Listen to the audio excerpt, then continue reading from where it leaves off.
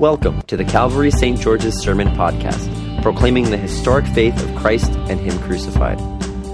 These podcasts are recorded and produced by the parish of Calvary St. George's in the city of New York. For more information, head to calvarystgeorges.org. So if you were here last week, you know that Jesus, right after his baptism, right after his time in the wilderness, he had done all these remarkable things, and then he went back to his hometown, and he preached his very first sermon. And last week, we read about that. We read about how he reads from the scroll of Isaiah and then preaches the very first sermon. And our text this week continues right where that one left off. In fact, it includes part of that text. The part that includes the very first line, and it reads like this. In the synagogue at Nazareth, Jesus read from the book of the prophet Isaiah and began to say, "Today, this scripture has been fulfilled in your hearing." And if you were at any of the services I preached at last week, I emphasized how this is the shortest Christian sermon of all time, and it's kind of as if Jesus dropped the mic on him. Here I am, it's over. And if you remember, the text from Isaiah made clear this kind of radical statement about the deliverance of all captives, the blind seeing, and proclaiming the year of Jubilee, or the year where debts are completely forgiven. Now, in our class that we've been doing on the Bible, we've talked a lot about how the Old Testament that so many of us think is like old and primitive and outdated has a whole lot to say about care for the poor. In particular, care for the widow, for the orphan, for the sojourner or the immigrant. Some things that many of you very much care about today, so we ignore the Old Testament at our peril. But in Isaiah, he is not only focusing on the materially poor when he talks about the cancellation of debts and the deliverance of the captives, he is extending it beyond just the materially poor to everyone. He kind of spiritualizes that text. This is true for all of Israel. They will be delivered. Their blindness will be turned to sight. Their debts will be canceled. And that is what Jesus is saying that he, in his person, has come to fulfill. And at first, all this people, they speak well of him. Here is the boy who we've seen grown up. Look at him. He's reached all his glory now. And Jesus can tell that they weren't listening to him at all. They were just kind of into the whole show, into him being back. Jesus is essentially like Landon here. He's a young seminarian, and Landon could say whatever he wants from this pulpit, and we'll all just be like, wow, that was awesome. And for some of us, especially if Landon were to have grown up in this parish, we wouldn't even be paying attention to what he's saying. We'd just be so thrilled he's here. Jesus senses that, and Jesus makes sure that they know what he's saying, because he's saying something quite radical. Did you hear what I said? I have come to deliver the captives, to give sight to the blind, to cancel debts. This is not some happy sermon that's all about love in the abstract, but nothing on the ground. Jesus is saying that he's come to undo the current state of things. Again, not just for the widow, for the orphan, and for the sojourner, but for everyone, for you and for me. Now, when they internalize what he's saying, the mood changes quite abruptly. And if you have it in front of you, it's almost humorous. Take a look at it. 1 minute, they're so thrilled with Jesus. Oh, look how great he is. Look how graciously he's spoken. But in the next, when they internalize what he's saying, by the end of the passage, they want to throw him off a cliff. What happened? Now, it's hard to imagine us if Landon here were our seminarian and we had seen him grown up, and even if he had said something that really offended us, it's hard to imagine us wanting to throw him off a cliff. Though who knows? I know some of you, and some of you might be up for it. But that said, what is it that got their backs up? What is it that made them turn 180 degrees?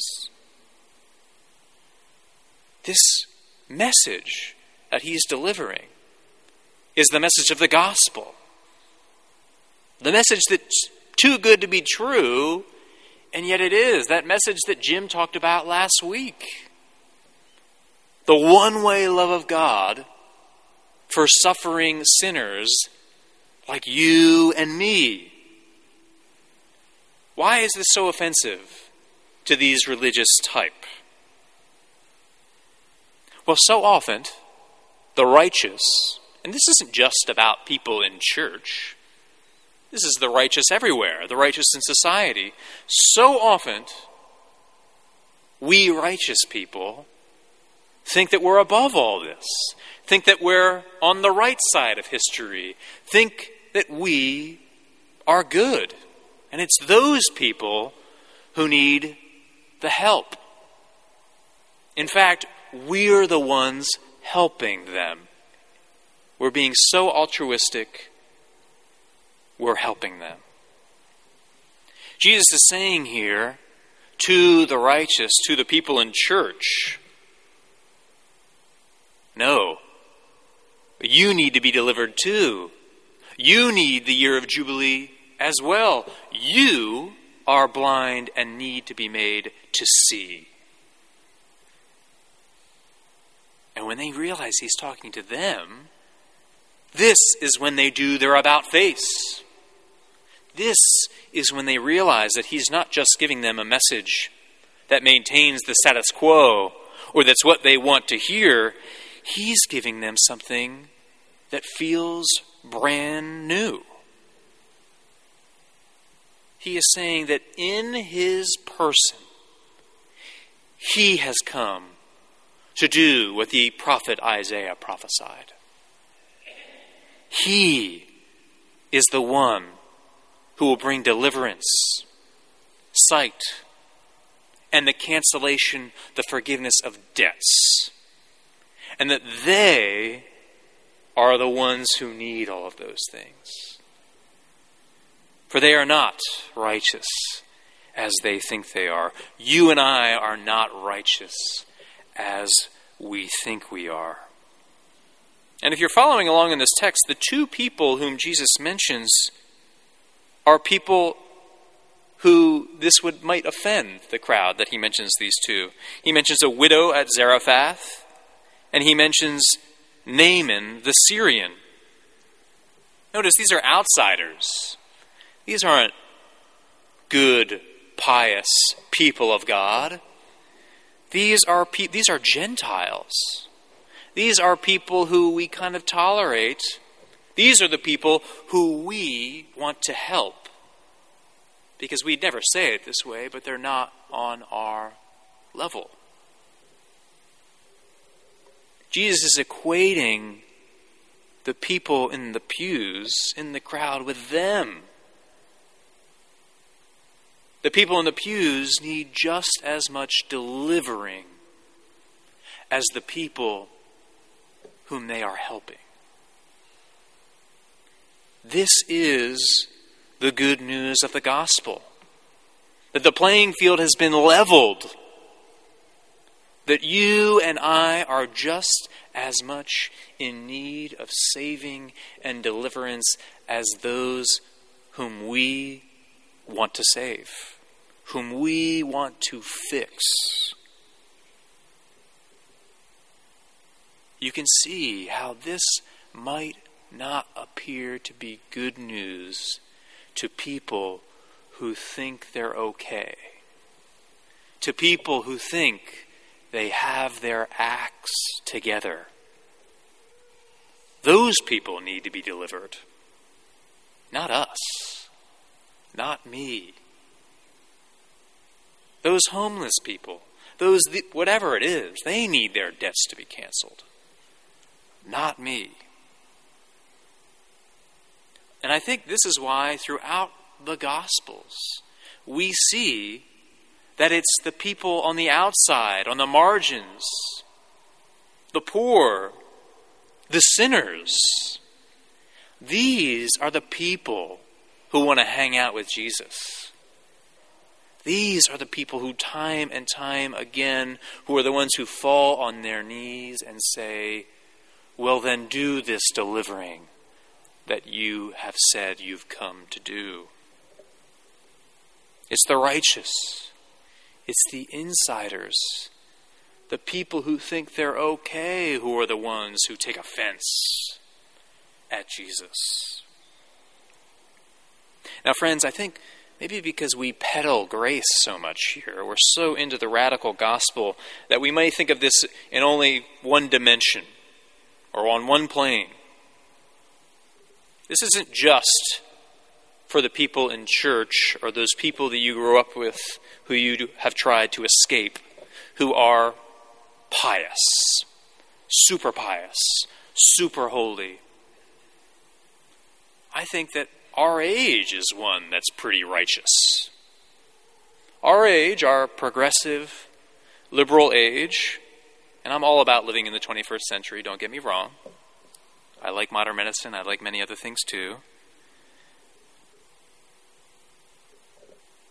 But I haven't seen much forgiveness in our age. In fact, when someone falls, not only does it seem like there's no avenue for forgiveness, there's no avenue to come out of the darkness at all. Stay there. We don't want to see you anymore. Jesus' word of one-way love, of this radical gospel, is offensive to us in our own age. For we are on the right side of history. We are the righteous. I could never possibly do that. Jesus says that the playing field has been leveled. That you and I are in as much need of grace as those people over there. Now, I'm specifically not being specific because I think the righteous can mean very different things to different people. Maybe this involves politics for you, or maybe this involves just current events. Maybe this still involves religion for you. Jesus says that you and I are as much in need as the people whom we can't stand. You and I are in as much need as the people who we try to avoid as we walk these streets of New York. Now, New Yorkers get the rep of being those who've tried to avoid the righteous in their lives. That's why you left the Midwest to come here. That's why you left Florida to come here, wherever you're from. But we New Yorkers can be pretty righteous. We New Yorkers can look down our noses at many, particularly the people who we perceive as righteous. What Jesus says in our text here today is that the playing field has been leveled. You are in just as much need of grace as those people who you've run from. The good news of the gospel is that he's moving towards you and me while we were unrighteous, while we are unrighteous. And when this is internalized,